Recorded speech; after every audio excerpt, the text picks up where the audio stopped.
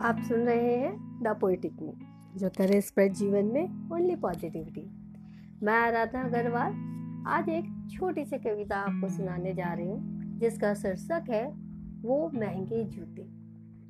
जिंदगी की हर इच्छा पूरी करने की कोशिश करते हैं इंसान, इसी वजह से जी तोड़ मेहनत किया करते हैं। चाहत थी उसकी महंगे जूतों से रुतबा बढ़ाने की, आत्मविश्वास से भरे कदमों से सफलता पाने की। चमकते हुए अपनी शान बिखेरते हुए वो महंगे जूते, तरक्की की सीढ़ी चढ़ते देखा उसने पहन उन्हें सपनों में। प्रतिदिन वो जूते आसमान के चांद सा लुभाते थे उसे।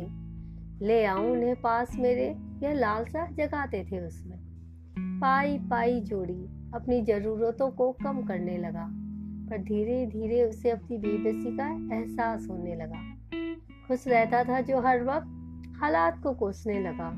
जब जब देखता हुए वो जूते चिढ़ाते हुए मिलते उसे।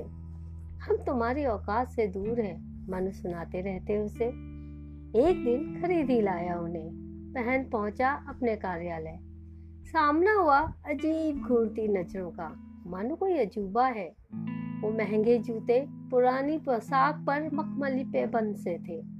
खुशी जो पाई उसने लंबे इंतजार के पश्चात कष्ट से, ऐसा लगा उसे लूट मिनटों में भाप सी उड़ गई। डिब्बा बंद आज किसी कोने में पड़ी ये चाहत उसकी, पहन उसे उतराने का मौका आया ही नहीं कभी।